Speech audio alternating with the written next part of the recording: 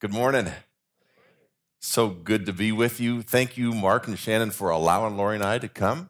It's always a joy to be here, and I'm so excited for you as a church. Next week, as you break ground on the new edition, and what an exciting thing that is. I hope you realize and recognize what a great church you are.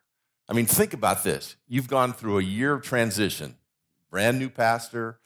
And all, that changes staff and changes people. New people come, old people go, and everybody, all that kind of stuff. In the midst of all that, and you think you can just plug and play, new pastor, we're okay. It takes its toll on a church, and you come through it so great. It's like a wife saying, to the kids, Dad left, but I got a new guy. We had a search committee. We got a new guy. We'll be all right. It takes a little while. In the midst of that, you've helped the church in the Santan Valley with a restart and a revitalization. There's a new church going on in Arcadia starting next week because of this church and the resources and the people and the help. And the kingdom has continued to expand. Plus, you raised, $1.5 million or $2 million through that whole process.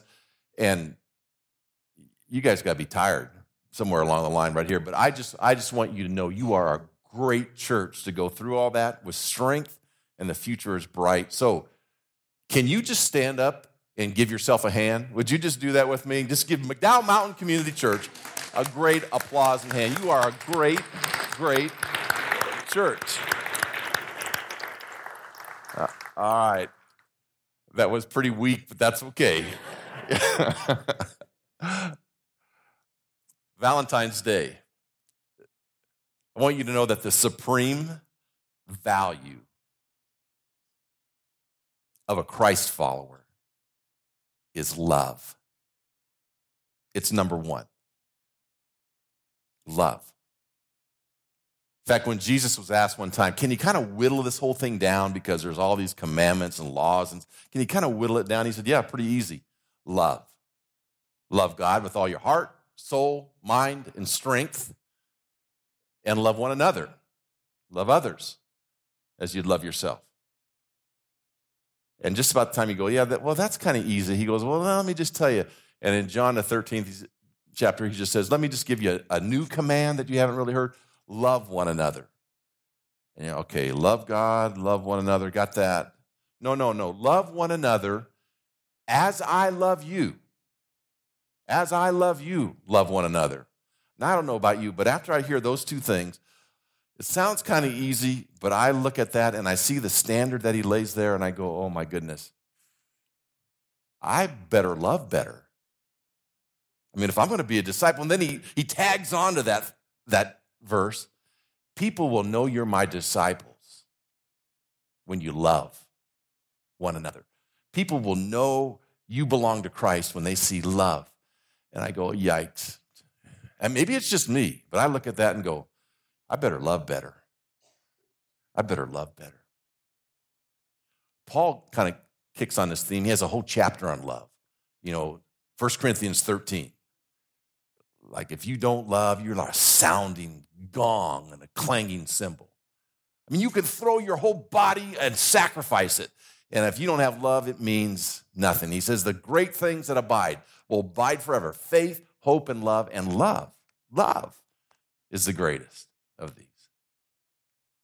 And I came across a verse of scripture in Philippians from Paul that just has gotten a hold of me and doesn't let go.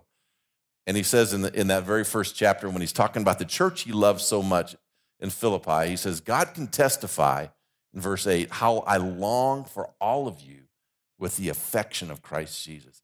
He says, if you put a witness stand up here and you're going to have God testify about me, he wouldn't talk about my sermons, he wouldn't talk about my programs, he wouldn't talk about my leadership, he would testify, Paul, your love, you have longed for people with the affection of Christ. That's the highest value in my life, Paul. Not your great theology, your love. You long. That word long is the word for an athlete that stretches out like a runner racing and just trying to stretch out to the finish line. We're not so much into track, we're more into football. And so kind of catch a view of Cam Newton killing the hearts of all of us in the Cardinals. You have a little picture of Cam Newton you can throw up there. That's longing. I mean, everything's out there. throws his body out there. People are beating on him, and he's stretching. He just gets that ball across the goal line, and the heart and the life and the dreams of the Cardinals and every one of us just goes, shoo. That's longing. Paul longs for others with the affection of Christ. Or it could be like Cam Newton in the Super Bowl when he fumbled. It was more like this. Let me show you. Yeah. That's not so much longing. That's more like the love that we have. It's like, okay. 1 John 4:19 just simply says this: we love because Christ loved us first. So here's what I want you to get a hold of this morning. It's on your bulletin if you want to read it. It says this: the greater our awareness of Christ's love for us, the greater our love will eventually become. We love because he loved us first. I love others. I long for others when I understand the affection of Christ for me. Whenever my vision of Christ's love has been expanded, my capacity to love gets expanded. So today I just want to take you on a little journey where you can have your vision of how much God loves you expanded. Because I hope at the end of this message you'll say, like I've been saying all week, I better love better. Okay, Luke 15. You know this chapter like maybe no other chapter in the Bible. The context of this chapter is that Jesus is having conversation, protracted conversation with people that are about as far away from God as you can ever imagine. Not only is he having these conversations with these people, he's going to dinner with them. He's spending time with them. They are pagan, pathetic, vulgar. By their own admission, they would say, I'm as far away from God as possible. And Jesus is loving them, basically. And the Pharisees come up, and they start to spot him doing this. And they start muttering among themselves. This guy calls himself the Son of God. He's the coming Messiah. But the Son of God would never talk to those guys. The Son of God would have nothing to do with those guys. Jesus, I don't know if he overhears their mutterings or if he's just because he's Jesus, he knows. But he walks up to this group of Pharisees, the religious elite of the day, and he says, hey guys, I don't know if you have a second or not, but I got 3 quick stories. And what do you tell the Son of God? Hey, sit down for a minute, I got 3 quick stories. And bang, bang, bang, he hits them with stories that we grew up with. But imagine hearing these stories for the very first time. Jesus says, it's like a shepherd who had 100 sheep and one wanders away. And when the shepherd counts them all off and he recognizes that one is gone, he cares for the 99, but he leaves them in a safe spot, and he goes all night and all day until he finds that one lost sheep. And when he finds the lost sheep, he doesn't beat the sheep. He picks the lamb up and carries it back. And as soon as he gets back in the safety of the rest of the sheep in the flock, he calls all his friends and neighbors and says, hey, I'm throwing a party. I would like you to come and celebrate because I found this lamb before something worse happened to him. And we're all back again, and they have a huge party. And then he throws another story, and there's like a woman, Jesus says, that has 10 coins, loses one, can't find it anywhere, and literally turns the house upside down trying to find that 1/10 of all her belongings that is gone. And as soon as she finds it, it's party time for her and all her friends and neighbors, that what was lost is now found. And then the one that's perhaps the most famous, he says, it's like a dad who has 2 boys. The one son grows up and says, hey, I know I've got an inheritance coming. Dad, I'd like it now. I would like it like immediately. And not only is this disappointing for a father's ears, in those days, it's scandalous. But the dad gives him his money, and off with pockets full of cash, he heads out into the foreign country, in the foreign land, and he spends it on everything, bad things. Doesn't take long before it's gone. He's living in this little town with his below minimum wage job feeding pigs. And pretty soon the Bible says the food of the pigs starts looking pretty good to him. And it's at that time there's a wake-up call. The Bible says he comes to his senses and he recognizes this is going nowhere. This is ridiculous. I've got to head back home. And he starts rehearsing in his head how he's going to see his dad and what he's going to do, and he's going to fall down and he's going to apologize to him. This whole thing about inheritance is a fiasco. I don't even know what I was asking. And he's just going to skip over that real quick and just kind of saunter off to the servants' quarters and live the rest of his life as a servant because he knows he doesn't belong to be back in the family. And on that long walk home, as he's going over that last hill, off in the distance, he sees this old man running toward him with his robe all hiked up so he won't trip. And as this man gets closer, he recognizes, this is my dad. And he must be ticked.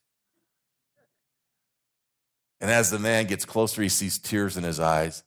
Before he can get a word out, this father just envelops him with his arms and starts hugging him. Welcome home, my son, and just starts all these sloppy kisses all over him, just embracing him. I can't wait to get you home. We're going to get home. We're going to throw a huge party.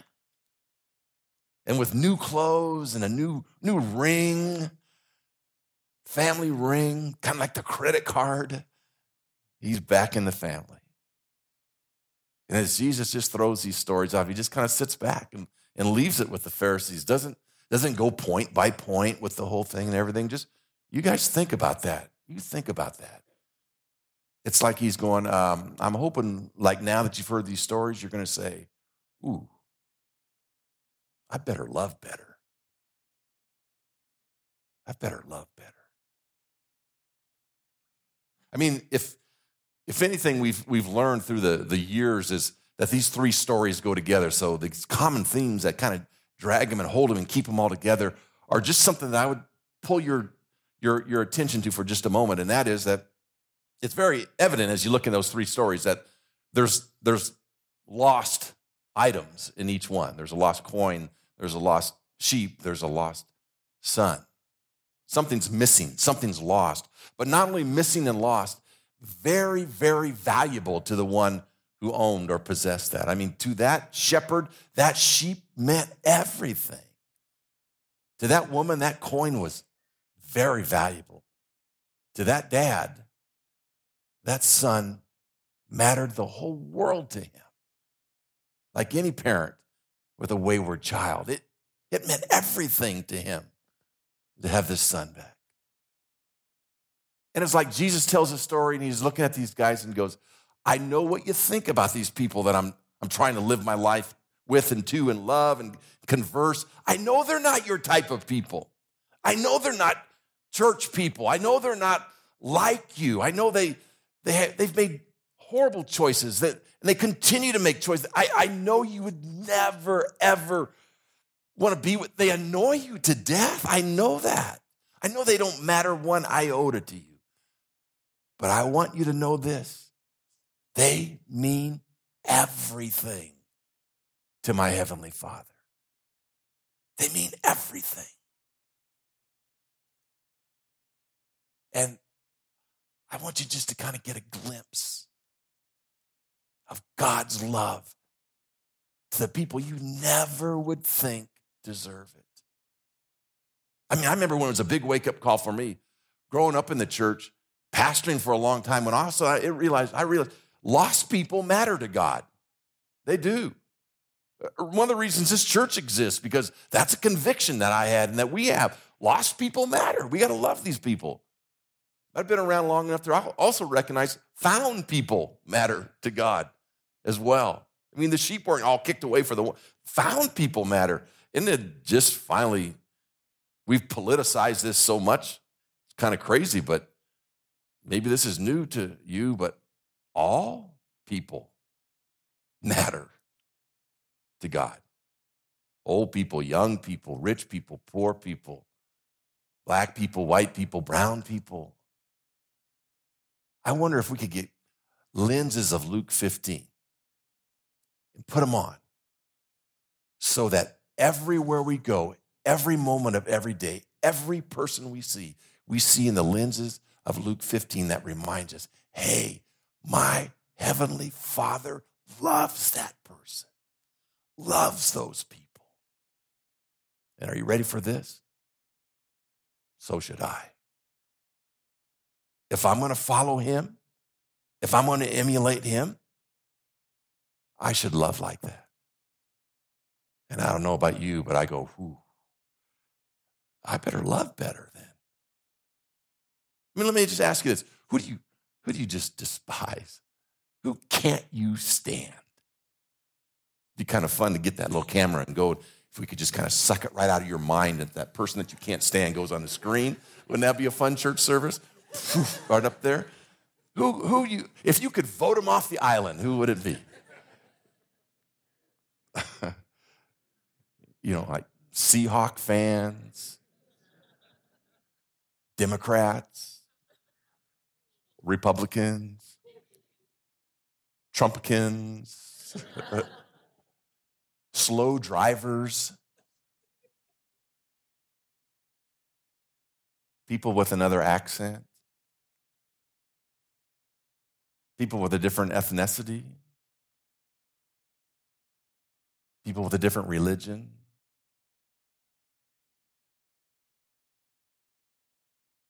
People that don't look like you, talk like you, dress like you, vote like you. I mean, when it really sinks in, all people are immensely loved by my Heavenly Father.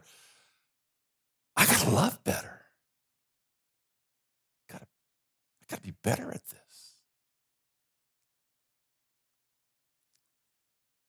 Second thing that comes through this story is not only are these lost items loved and valued, they're sought after. There's a search and rescue that goes on. The shepherd goes after the sheep. The woman turns the house upside down looking for the coin. The father is searching the horizon every day. Is this the day he comes back? Is this the day he comes back? It's like Jesus is saying to these Pharisees, let me just tell you, not only does God love everybody, he sent me. I'm the stretching of heaven. I'm the longing of heaven. The affection of Christ is my Father. The love of heaven, stretching, searching, seeking, knocking on the heart's doors because everybody's loved by my Father. And I'll tell you how far the stretch and the reach goes. It goes all the way to the cross. That's how far. Do you love like that?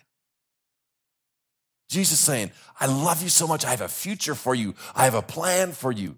I have forgiveness for you. I have eternity for you. I have purpose for you. Wow. These Pharisees fall into our category so much where we don't hate those people. We just ignore them, snub them. It's not our business. Those aren't our people. It's not my concern. Let someone else take care of them. Jesus, you got better things to do. Church people, you got better things to do. And here it is. I mean, if I were to love like the Heavenly Father loves this world, I would turn the world upside down to try to connect people to his love. I would never quit searching. I would never quit traveling. I would never quit inviting. I would never quit speaking and talking. I would never quit loving. Just that I could long to show people the love and the affection of Christ Jesus, that they might somehow be enveloped by Christ. Then the interesting thing to me that when it's all said and done, the search is happening, the rescue is happening, they just throw a huge party. Every time there's this celebration with the rescue. I love that. I love this morning when we had, we partied with the couples here. Did you notice the couple that had been married for 44 years was the worst at all that? But that's another story.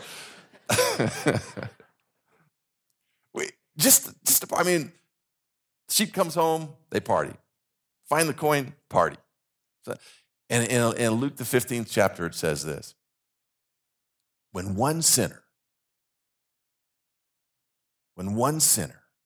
comes home, repents, heaven throws a party. Just one.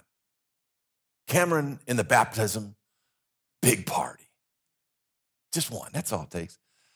I don't know what a heavenly party looks like when God commissions the angels to show up. I don't know how many, 1,000, 10,000, 100,000. Let's go 100,000. 100,000 angels commissioned. You guys are going to party. I don't know what that looks like when angels party. I don't know how they dance. I don't know the games they play, like how many angels can we get on a head of a pin? I don't know if they go with, I don't know what food they serve, angel food cake. I don't know. But can you imagine this 100,000 angels living it, partying up a storm, and at the head table, Father, Son, Holy Spirit, with a huge banner behind them, with the name of a repentant sinner and their photo on the banner. We honor them. We love them. We rejoice. That's how much heaven loves one person that comes home. Here's what blows me away. There was a day in my life when the 100,000 angels came together commissioned by God, and the Father, Son, and the Holy Spirit sat at the head table, and my name was on the banner. And my photo was flashed all throughout heaven. And if you're a follower of Jesus, there was a party in heaven for you. When you came home, there was a banner with your name and your name and your name and your name. That's how much He loves us. That's how much our God loves us. The thought of He's spending eternity with us causes all of heaven to rejoice. So let's go back to the premise of this whole thing. The greater our awareness of Christ's love for us, the greater our love, the capacity of our love will expand. I'll give you a challenge today. Little invisible glasses to put on that give you Luke 15 lenses. That from the moment you get up out of your seat today, everywhere you go, you will see people like our Heavenly Father sees them. That you'll know they matter to God. Go to a restaurant, people that wait on you, the traffic in the parking lot. When you go to work tomorrow, you go to school, go to the campus, every person you see with new lenses. New lenses. What if all the divisions in our country going on right now, all the divisions on race, what color is your skin and who really matters? What if all of a sudden the lenses of the Heavenly Father were focused on that? What if it's not, I'll love evangelicals, but I can't love Mormons, I can't love Muslims? What if we see how God loves and looks at every one of us? What if it's old and young alike? What if it's Republican and Democrat alike? What if it doesn't matter who you vote for or what you look like? What if some of the stupidest choices that people make no longer were the important things as much as just the love of our Heavenly Father that says, I want you to know more than anything, the Son, Jesus Christ, is out to rescue you. And if you can't see that love, you can feel it in me, in the way I treat you, in the way I act, in the way I love you. What if we could have those kind of lenses on? Maybe, just maybe, what Jesus said would be true. That they would know we are His disciples because we love. Would you bow your heads with me? Lord, as we close this time, we're going to sing a song and we're going to focus again on your great love. I pray that you would do some expanding during this time, that as we catch a fresh glimpse of your love, that our capacity to love would expand as well. There are some of us, Lord, we need a new start with this thing. We need you to cleanse us. There's a lot of junk, prejudice, and stereotyping. And we treat people, we don't even know why we treat people the way we treat. We just do. I pray that you'd wash some of that stuff away, all of it away, and that you'd refill us with the affection of Christ, with your love. Lord, there might be some people here that are just one prayer away from initiating this huge party in heaven, just simply by coming home, just by coming back to you. One prayer away. May that prayer be said. May it be uttered this morning. Fill this room, fill this church with an overflowing of the affection of Christ. God as our witness. May people know that we are your disciples because of our love. In Jesus' name,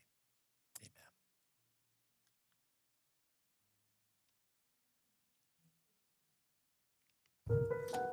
Thank you so much, Pastor John. This morning,